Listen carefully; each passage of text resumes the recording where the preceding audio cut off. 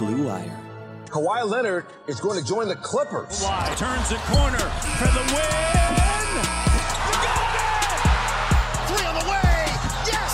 Paul George nails it. Lou Williams for the win.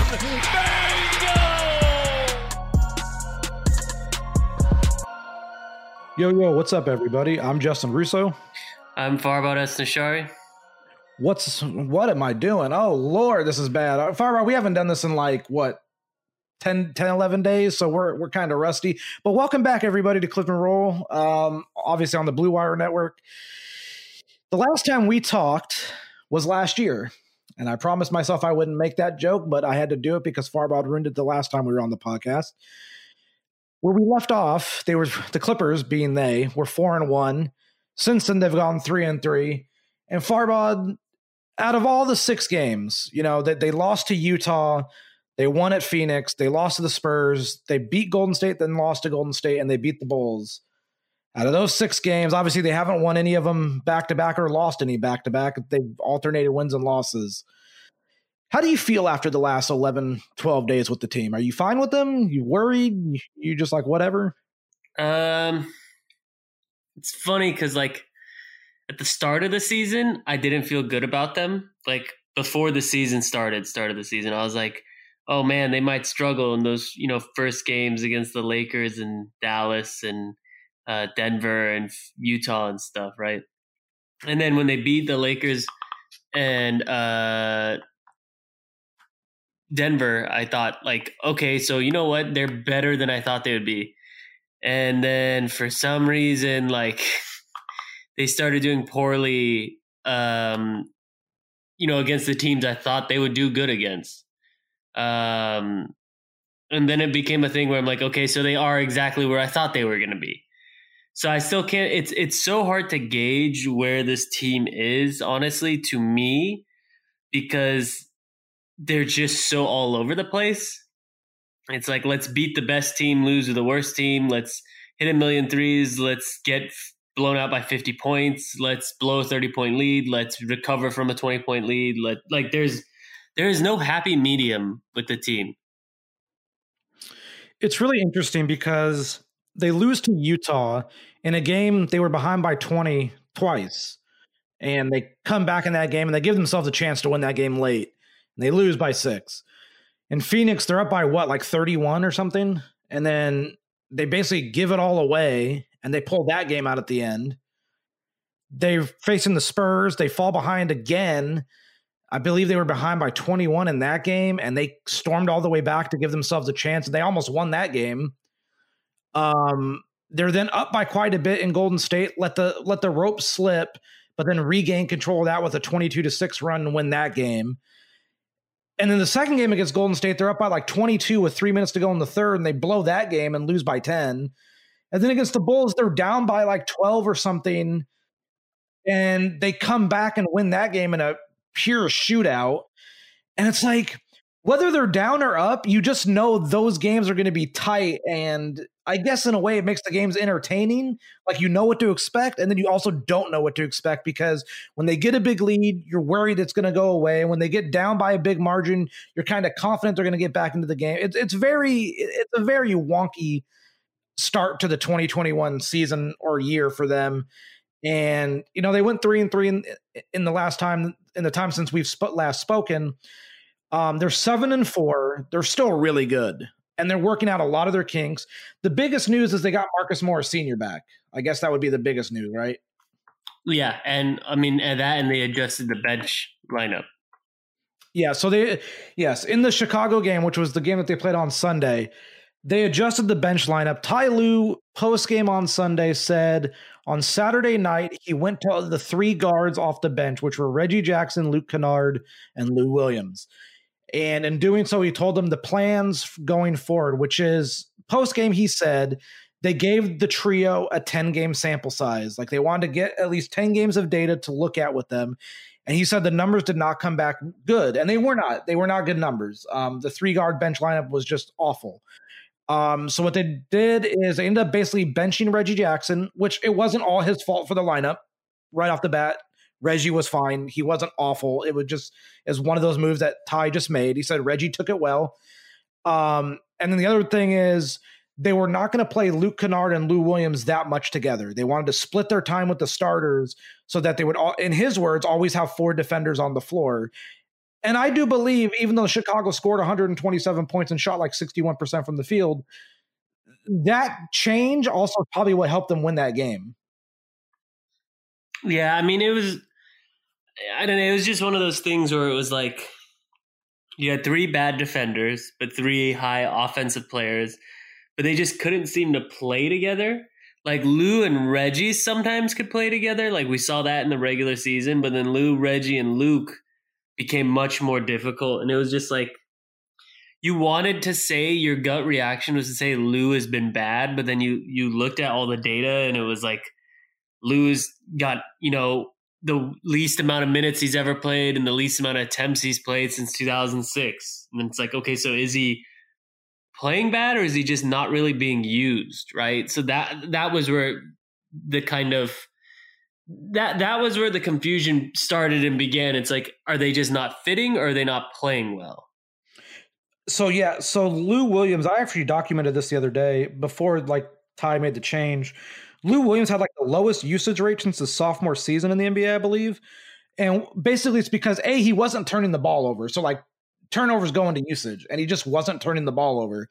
And then like field goal attempts, he wasn't shooting a lot.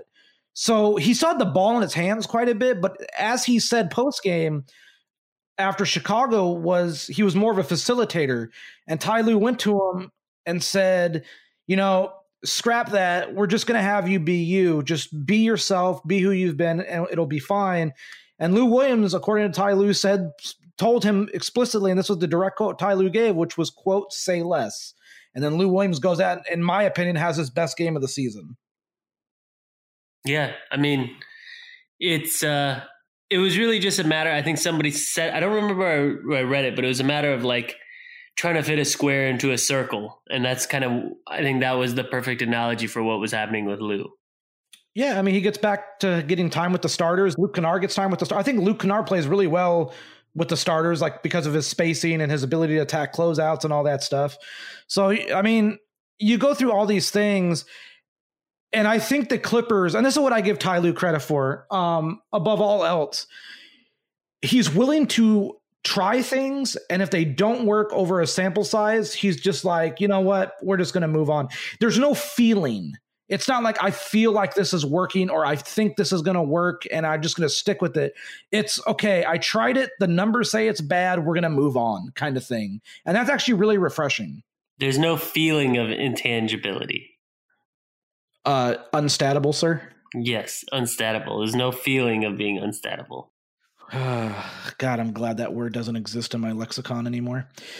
But yeah, I mean, besides the bench stuff, was there any other big takeaway you have for this past, 6 games? I mean, to me, it's that Paul George is still really freaking good. Kawhi Leonard's still really freaking good. Nick Batum apparently just wants to make every big shot that ever comes across his way. So that's the other big takeaway, right? Like Nick Batum hits every big shot. Yeah, he hasn't really missed a big shot. He hit the 2 big threes. Was it in the Golden State game? The first Golden State game, he hit the 2 big threes, right? I believe so.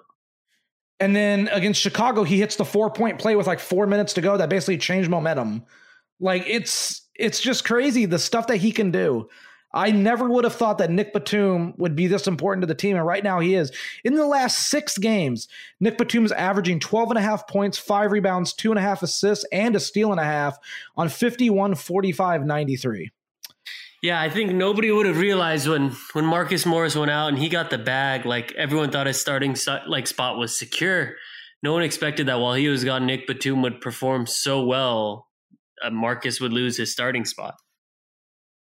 It's really interesting because I think that Marcus is going to get back in the starting lineup, which he absolutely should. He was very integral to them last year.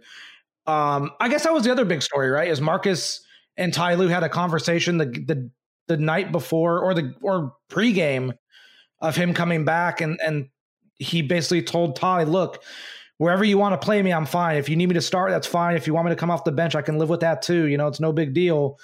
And Ty was basically, okay, we're going to bring you off the bench to get you back into shape. And the starting line have still been really good. Marcus is trying to work himself back into shape, and you can tell like he's not, he's not fully in a rhythm. There are times where he looks a little hobbled, but that comes with time. I think he'll be fine. It's just a really interesting thing. Like the Clippers are trying to reintegrate players and, work through kinks, and you can't take away from them how much they're trying to figure things out right now, even while winning or losing. Like the process for them is to figure it out as they go into the postseason. This is on the way to doing that. Yeah, it kind of at the start of the season, I thought, man, these guys have a lot of work to do in terms of figuring it out. And now I feel like they have even more work to do than I thought at the start of the season. I don't know if I agree with the thought that I think they have more work to do now than they did before the season. I just look at it as it was always going to be work. And this is just the process of doing, like Ty Lue keeps preaching process. And, that's just how I look at it, is he's trying to make everyone understand, like, this isn't like one day you're going to flip on the switch and everything's going to be great. It's more or less like you building this, continuity and this progression towards the finish line, rather than just coming out of the gates and everything's fine. Then you find out later nothing was really fine. Because that's happened the last, that kind of happened last year a little bit. And you're always going to want to try to keep getting better. And I think that's what this team's trying to do. The thing I'm most concerned with, though, although it's such, like we haven't really had anything with this new adjusted lineup other than last game, is just it's like there's only two gears for this Clipper team. One, destroy. Two, get destroyed. Those are the two gears, right? The Warriors game was like the only game where I was like, oh, okay, so this was a close game the whole time and nobody blew out the other team or whatever. But it's just like, it's a little worrisome from the standpoint of like, if the starters are cold, the game is done. Like there's no getting back in it. It's like the Mavs game if the starters are cold. We saw the bench kind of, they were the ones that, picked everything up against the Suns. But just their capacity to blow leads right now. I mean, every single lead they've gotten, other than Minnesota, right? Every single lead they've gotten, they've pretty much blown to single digits, right? You might be right. I don't remember, to be exact. Because Denver got close. Lakers became like a tie game. It was just... I don't know if Denver got within single digits, actually. No, Denver didn't get within single digits. The closest they got was 11, I believe. But what did that get up to? Like 26 or something? I'd have to go back. I think it was like 19. Okay, 11 is fine. It just felt like every game they're playing with fire, and the one time it finally bit them was against the Warriors. It was like, well, that could have happened like the last 3 times now. But somehow we were fortunate. Not to cut you off. I'm sorry. I just want to clarify. It was 24. They were up by 24. It got cut to 11, and they still won by double digits. Sorry. Okay, so it's close to 26. But even then, Denver is they're a little shaky right now in terms of, do you really consider that a super quality win like you consider beating the Lakers or the Suns? Probably not. Although, and I want people to understand, we are recording this around 5 p.m. right now on Monday, and I'm deciding whether or not I want to put it out on Monday evening or Tuesday morning. But if you are listening to this, just know that at 4:58 p.m. on Monday, January 11th, the Washington Wizards are up 61-29 on the Phoenix Suns in the second quarter. Credit Karma has always been there to help you make better financial decisions. And now they want to help you even more. With the Credit Karma Money Spend account, you can be rewarded for good money habits. Credit Karma Money is a brand new checking account where you can win cash reimbursements for making purchases. Just pay with your debit card, and if you win, you'll be notified on the spot, and your Instant Karma cash will be added back to your spend account.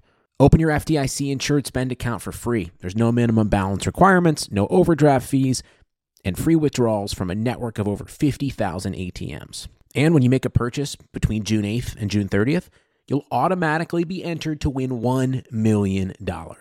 Right now, visit creditkarma.com/winmoney to open your free account and start winning instant karma. Go to creditkarma.com/winmoney to sign up for free and start winning. That's creditkarma.com/winmoney. Instant Karma is sponsored by Credit Karma. No purchase necessary. Exclusions and terms apply. See rules. Banking services provided by MVB Bank Incorporated. Member FDIC. Maximum balance and transfer limits apply.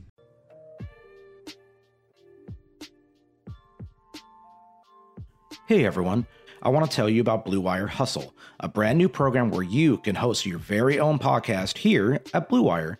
Hustle was created to give everyone the opportunity to take your podcast to the next level. Or if you want to host a podcast and just don't know where to start, Hustle is the perfect place for you. As part of the program, you'll receive personal cover art, Q&As with Blue Wire's top podcasters, access to our community Discord, and an e-learning course full of tips and tricks. And on top of that, we'll help you get your show pushed out to Apple, Spotify, Google, Stitcher, and all other listening platforms. And the best part is, you can get all of this for only $15 a month, the same rate as any other hosting site would charge you just for the initial setup. So whether you're starting from scratch or have an existing show that you want to grow, Hustle is an open door to leveling up your sports experience. Acceptance into the program is limited, so get your application in today. To apply, go to bwhustle.com/join. Check out the description box for this episode to find out more, but that's bwhustle.com/join.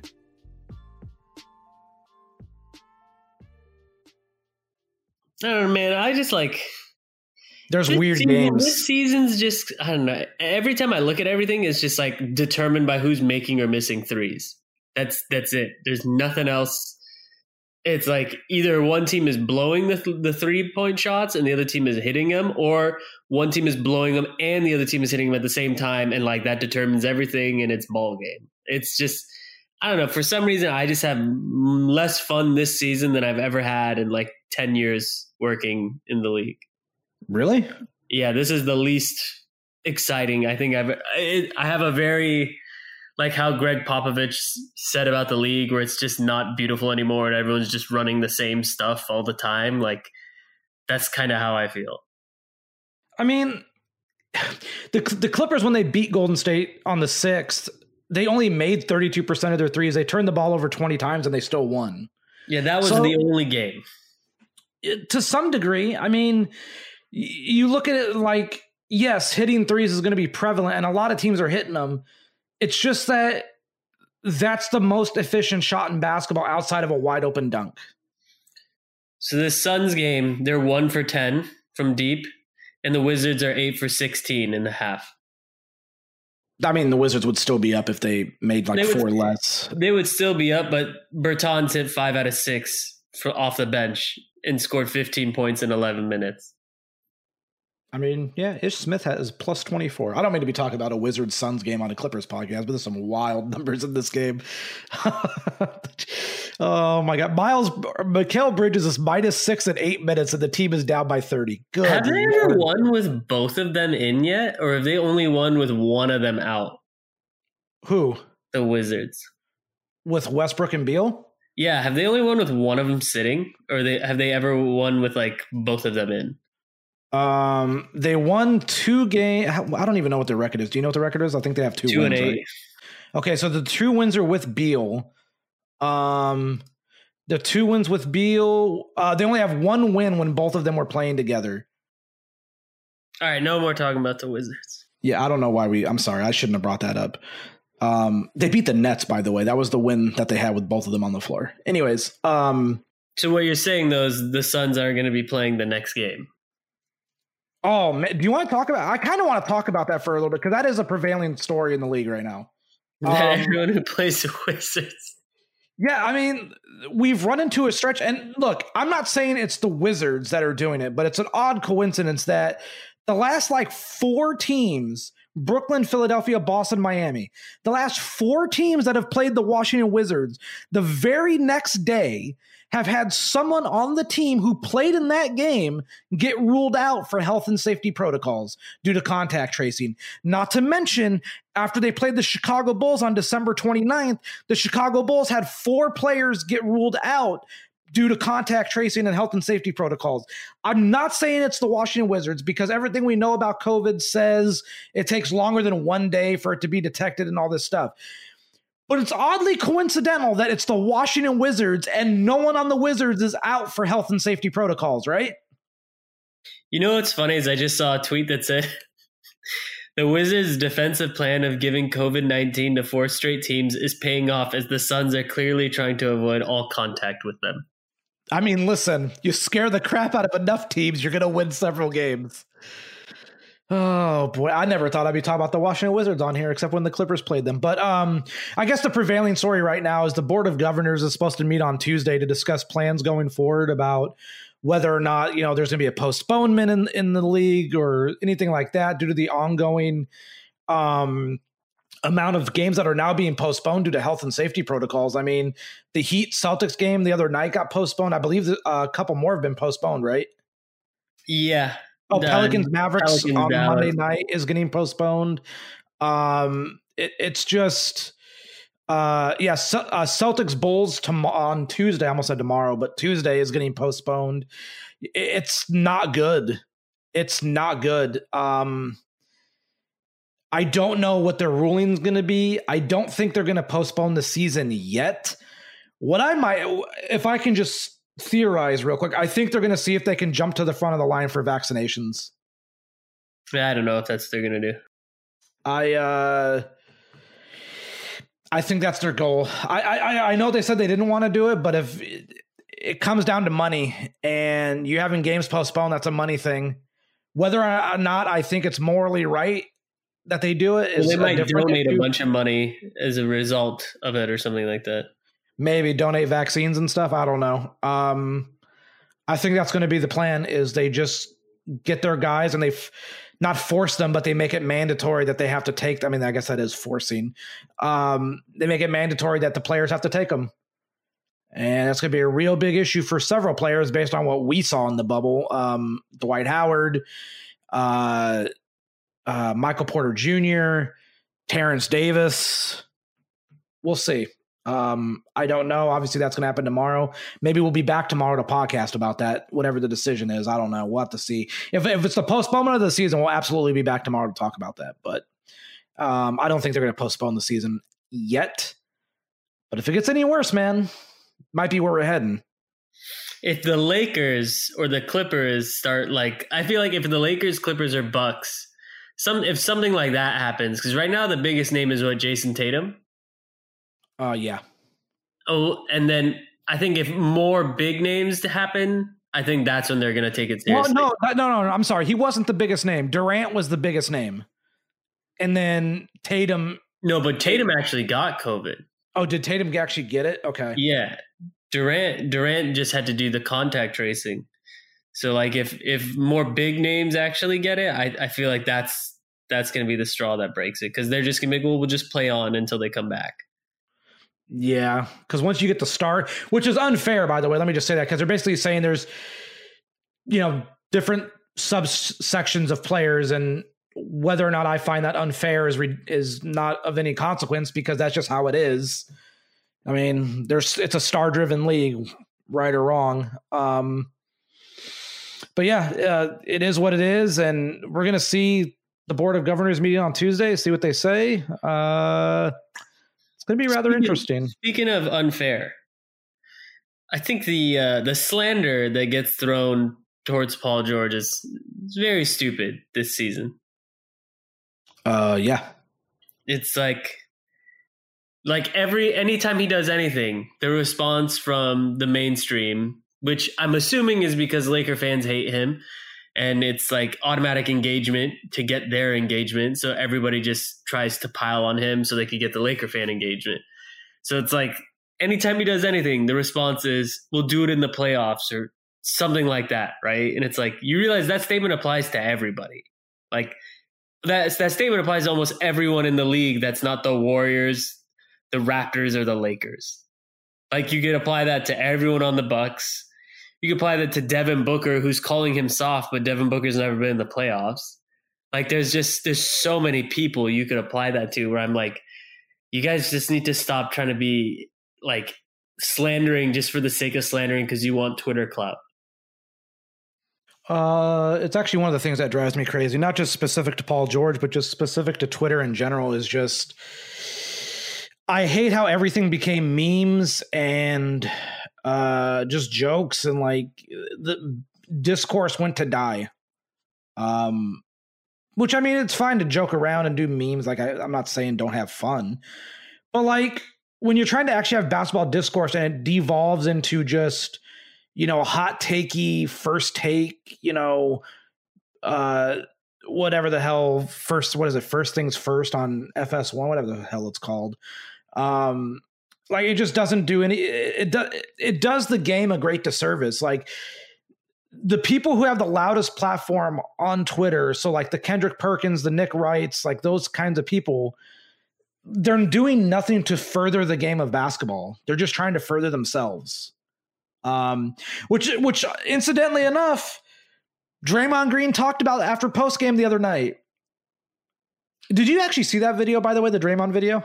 Yeah, it's pretty great. And then I saw ESPN was talking about it, and they're like, do you truly believe that? And like, they're analyzing it. I'm like, dude, shut up.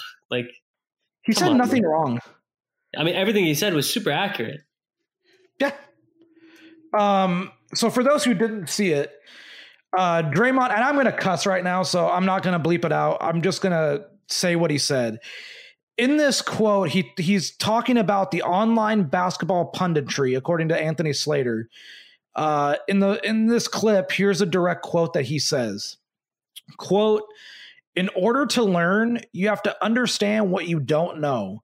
Most people don't understand that they don't know shit, so they're just fucked." And that is one of the greatest quotes I've ever heard, and I cannot disagree with him. It's not at all wrong to say you don't know something. And yeah, most people just don't know shit. So I'm one of them. I don't know shit. I just do this. So it doesn't make me any different. I just hate the hot takiness that has happened. That is like just going like Paul George is averaging 25 points, 6 rebounds, 5 assists, a steal and a half per game on a 67.2 true shooting percentage. If you're wondering what that's like in field goal, 3-point free throw, it's 50, 51, 92. So he's having a solid start to the season through his first 10 games, 11 games for the team.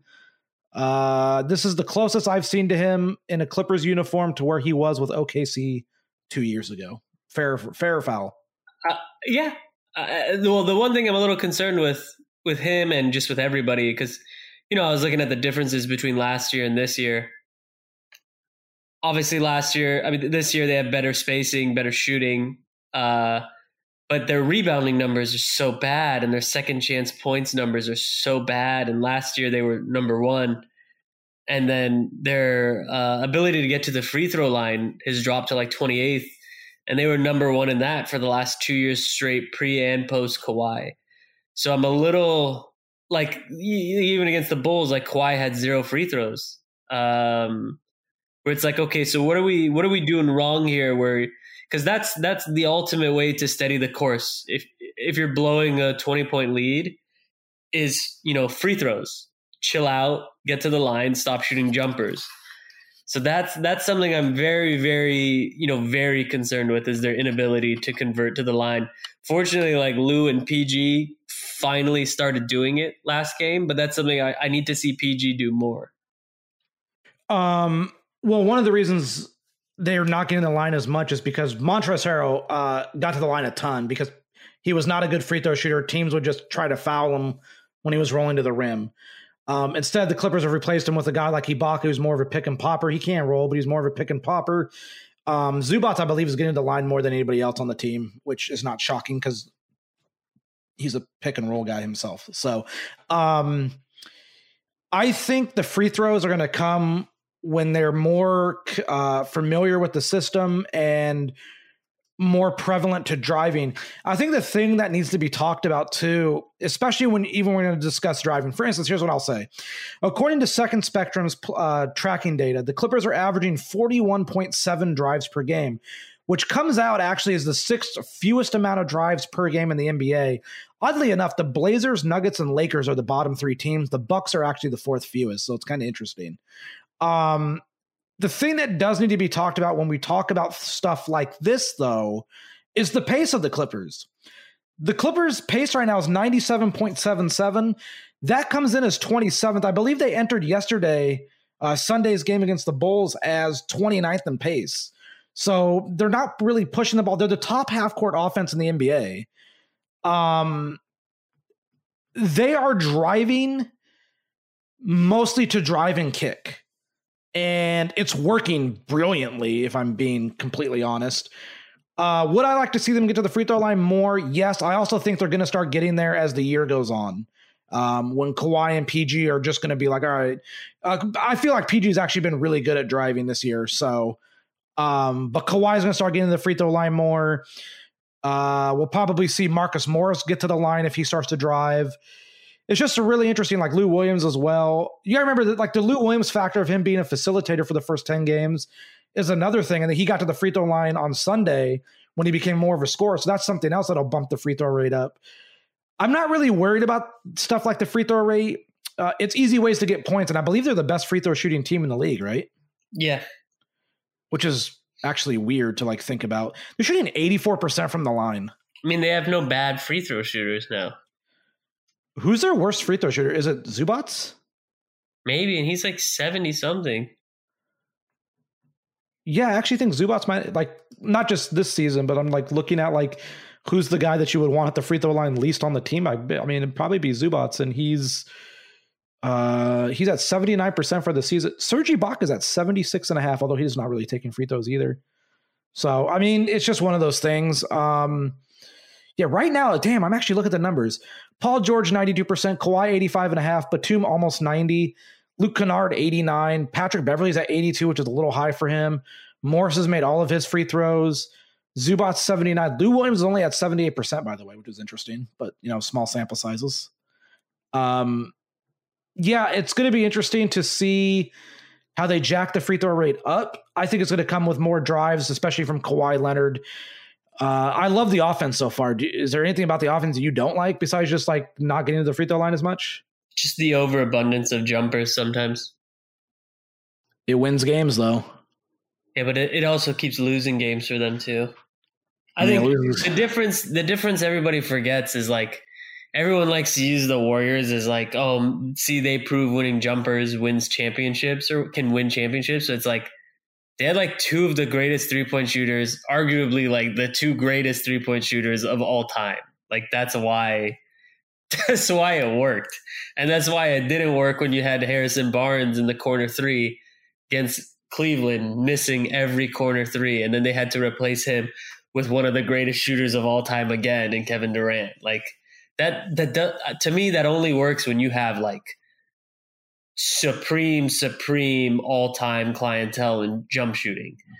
I'm not a fan of that. That honestly, that was why I particularly enjoyed, and this will probably sound blasphemous to the viewers, I enjoyed how the Lakers played basketball last season, just because it was like they knew how to force their way to get something if the jumpers weren't falling. Like AD and Bron always figured out a way to get to the line or get an easy percentage shot. Because to me, it's like I saw us miss way too many wide open threes in the bubble, especially in Game 7. I saw us miss way too many wide open threes against Houston in 2015. And it's like, that's what's going to happen. Unless like Marcus Morris isn't Klay Thompson, right? Like Kawhi isn't Steph Curry. Like unless you're one of those guys, like an all-time 3-point shooter, like I just don't like that strategy come playoff time.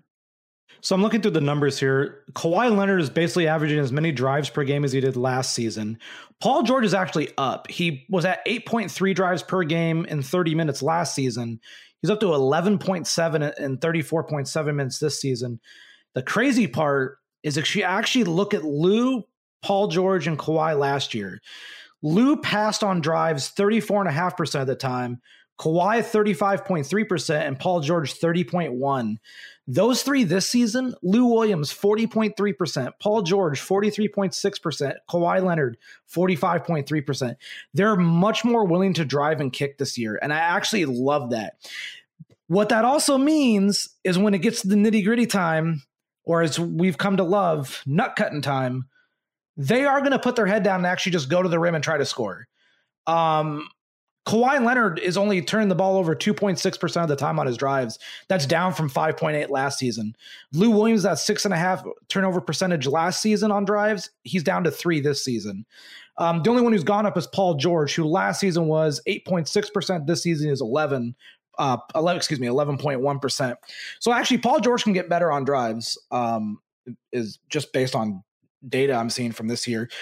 The other thing, their passing is really good this year. Like, they're very willing passers. George is making like 45 passes a game this year, which is way up. He was making 30 a game last year. He's been their primary playmaker more so than Kawhi, right? Yeah, it feels that way. Kawhi's averaging 37 passes a game this year. Last season, he was averaging 35, so he's gone up a little bit. Patrick Beverley was making 42 a game last year. He's at 38. It's because the ball's going more to Paul George in his hands. Lou Williams is only making 26 passes a game this year. He was actually at 40 last year. Well, he lost Montrezl Harrell, and also the ball's going to Paul George more. I kind of am interested in seeing what happens to the starting lineup when Morris goes back in. Not because I think he's going to make them worse or anything. I think he's going to, at worst, he's going to do the same thing that Batum's been doing with being efficient and all this stuff. But I also think Batum going to the bench is going to help the bench. It gives them another guy who can move the ball while spacing the floor and making timely cuts and being a real good, or at least theoretically a good, wing defender. So I'm interested to see what happens. I think we actually see Marcus Morris back in the starting lineup on Wednesday against New Orleans. So what's your key takeaway? Because to kind of wrap it up, like what's your key takeaway from those 6 games or whatever it's been since the last time we've been on? We still don't know who this team is, and that's fine. The only things we really know are that Kawhi and PG have been great. Their offense looks great. And their defense has a lot of work with a new system, with a new coaching staff, with guys coming in and out of the line. Like, that's the other thing with the defense I think we need to understand is, like, I don't think their defense is as crisp because it requires communication and guys being on a string. And when you have so many guys coming in and out due to, Marcus Morris had the knee soreness, Kawhi Leonard was out for a couple games due to the mouth laceration that he suffered on Christmas. Paul George missed a game with the San Antonio game with an ankle issue that he suffered in the game against Phoenix where he dropped 39. I think all these things lead to not having continuity on the defensive end of the floor. And on offense, it's a lot more simplistic to be able to run things. But on defense, you need guys on a string. And I think the biggest takeaway I have is we don't know who they are, but they also have a lot of improvement to make and a lot of potential to have on the defensive end. And I don't think their offense is smoke and mirrors. I think it is sustainable. Maybe not to the tune of them knocking down like 43% of threes or whatever they're making, but they have a lot of really good shooters that could get them to 40% for the season. So it might not be that outlandish. Yeah, I think my takeaway is they're different. They're not complete, and the bench needs serious fine-tuning. Doesn't it kind of actually make you hopeful, though, that they're 7-4 and their bench has been that bad? I guess, but it's like, I don't know. It just bums me out that it was so history repeat itself. We're like, let's beat the good teams and then lose to the ones that we thought were going to be easy on the schedule. I understand that aspect. But it's just one of those things where I guess we're gonna have to wait and see. I don't know. I'm very optimistic with this team, more so than I thought I would actually be. I'm very optimistic with this team. It's going to be just interesting to watch the season unfold. So like I did before the season, I've been preaching patience to people. Just be patient and just wait and see what happens. So, just stay patient, everyone. We'll see what happens. What's your hot take of the week? I don't know. I thought of one the other day and I don't know what mine is anymore. Yeah, I kind of was in the same. I'm trying to think of like what my actual hot take would be. I don't know. Well, my hot take, the last time we talked, my hot take was that I thought the Buffalo Bills were going to win the AFC, and at least they won their first playoff game to not make me look like a true idiot, right? Yeah, I said I wasn't sure if Steph was going to be top 5. How's that looking out for you? I mean, still early. It is still early. The Clippers did a great job on him the first game. Second game, they just lost him a little bit in the end of the third, and that started everything. It was the lineup with the bench. Yeah, that lost. Oh, I know. I broke down that video, and I wish I could have broke that video, to be honest. I mean, okay, if you were to have a top 5 though, like who is it for this season? Mm-hmm. Right now, like Jokic is playing like he's insane. So let's see, like Jokic. This is not in order. I don't want people to think like this is in order or anything. Like Jokic, PG, LeBron. I'm missing several people, I think, probably, right? Giannis. I mean, has he been like best player? Like, I mean, he's still really freaking good. So probably Giannis. KD's in there. KD's been unreal. That's pretty crazy that the Thunder have a better record than them. A little bit, but like you look at KD, 7 games. Giannis is still averaging 27, 10, and 5. In very 31 quietly. minutes. In 31 minutes, too. Very quietly. Jesus. That man's insane. KD's averaging 29, almost 8 rebounds, almost 5 assists on 52, 42, 87. It's like he never left. Oh, you know who else would probably... let me say this. Jason Tatum and Jaylen Brown each have a freaking case for a top 5 spot just based on the start of this season. What's my hot take of the week? I'll say... I know what it is. Uh-oh. I mean, this might not be concurrent to you, but I'm sure it'll trigger a couple of viewers. I think there's 2 of them. I can get 2 of them. One of them, I think One Punch Man is kind of whack. Can I be honest with you? I was gonna say I don't know what One Punch Man is. So 2, I think every DC movie that's come out in the last 10 years, besides like Joker or whatever, like I think they're all pretty lame. I think Aquaman's super lame. I think Shazam is super lame. Shazam was great, bro. I actually hated that movie. I was embarrassed in that theater when I brought someone, and I have friends that worked on that, and I hate to say that. And like, I thought Wonder Woman was like, I thought the first Wonder Woman was like the definition of a 7 out of 10. And the only reason everybody really liked it is because everything that they've released was so bad. It was like you had an okay movie and a sea of bad movies. So people just kind of were like, hey, it's pretty good. That's your hot take, is that DC's basically just trash? Either that, or I'd say let's do the One Punch Man one instead, because everyone really loves One Punch Man. Okay. My hot take is I've been watching HBO Max dropped all like the Batman content, and I've been watching through Batman the Animated Series, which I used to watch as when I was a kid, so it's really nice and nostalgic for me. My hot take is Bruce Wayne was trash. Like, you mean the literal person or Kevin Conroy? No, like the character, like in the anime, like Bruce Wayne's literal trash.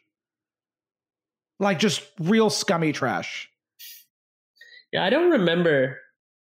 I have to rewatch that show. He's just trash. Like it's all like, for instance, okay, he beats up Mr. Freeze because Mr. Freeze is trying to get retribution for someone that tried to kill his wife. Sounds about right. He's trash.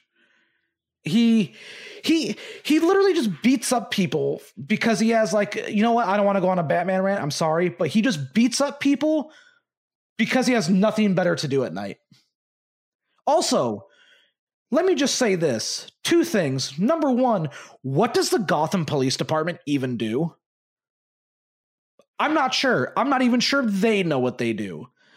Number 2, why would anyone still live in Gotham? It sounds like the literal worst place to live. The aristocrats are insane, and all the poor people get like crapped on. And then you have this guy flying around beating up clowns and people that have the air conditioner turned too low for sport. He does it for sport because he's sick. And on top of that, there's always something bad happening in Gotham. Why does no one leave? I mean, same. It's like why do people always stay when there's like hurricanes in their area? No, this is different. Because if someone was trying to rob you every week, that's a little different than like a hurricane coming across once a year. That's fair. And I'm not saying it's like not a victim's fault or anything. It's just like Gotham just sounds like the literal worst place to live. Like people willingly move there. It just sounds awful. You have clowns. You have some guy who has birds. Another guy who's clay who can mold himself into anything. He's a weird character. He doesn't fit into the... Yeah, I don't think him or Killer Croc really fit into like a lot of the mold of Batman villains. They're placeholders. They're just placeholders for the big stuff. Like Scarecrow's legitimately insane. But which brings me to my final point about Gotham, okay? Arkham Asylum, do they just not lock doors? No. Because these people just be getting out randomly, just real fast. Very weird. All I got is... By the way, I watched an episode last night where Penguin got beat up by 8-year-olds. So... You know, Gotham, make of it what you will. Anyway, you got anything for the people? Nope. Okay, wow, okay. People who don't love you. We will be back either tomorrow to discuss whatever the Board of Governors meeting does. If it's nothing important, we'll see you guys next week. Everybody stay safe, take it easy, tell people you love them. You know, peace and love to everybody. Wash your hands, social distance, wear your mask properly. We'll see you all next week, everybody. Take it easy.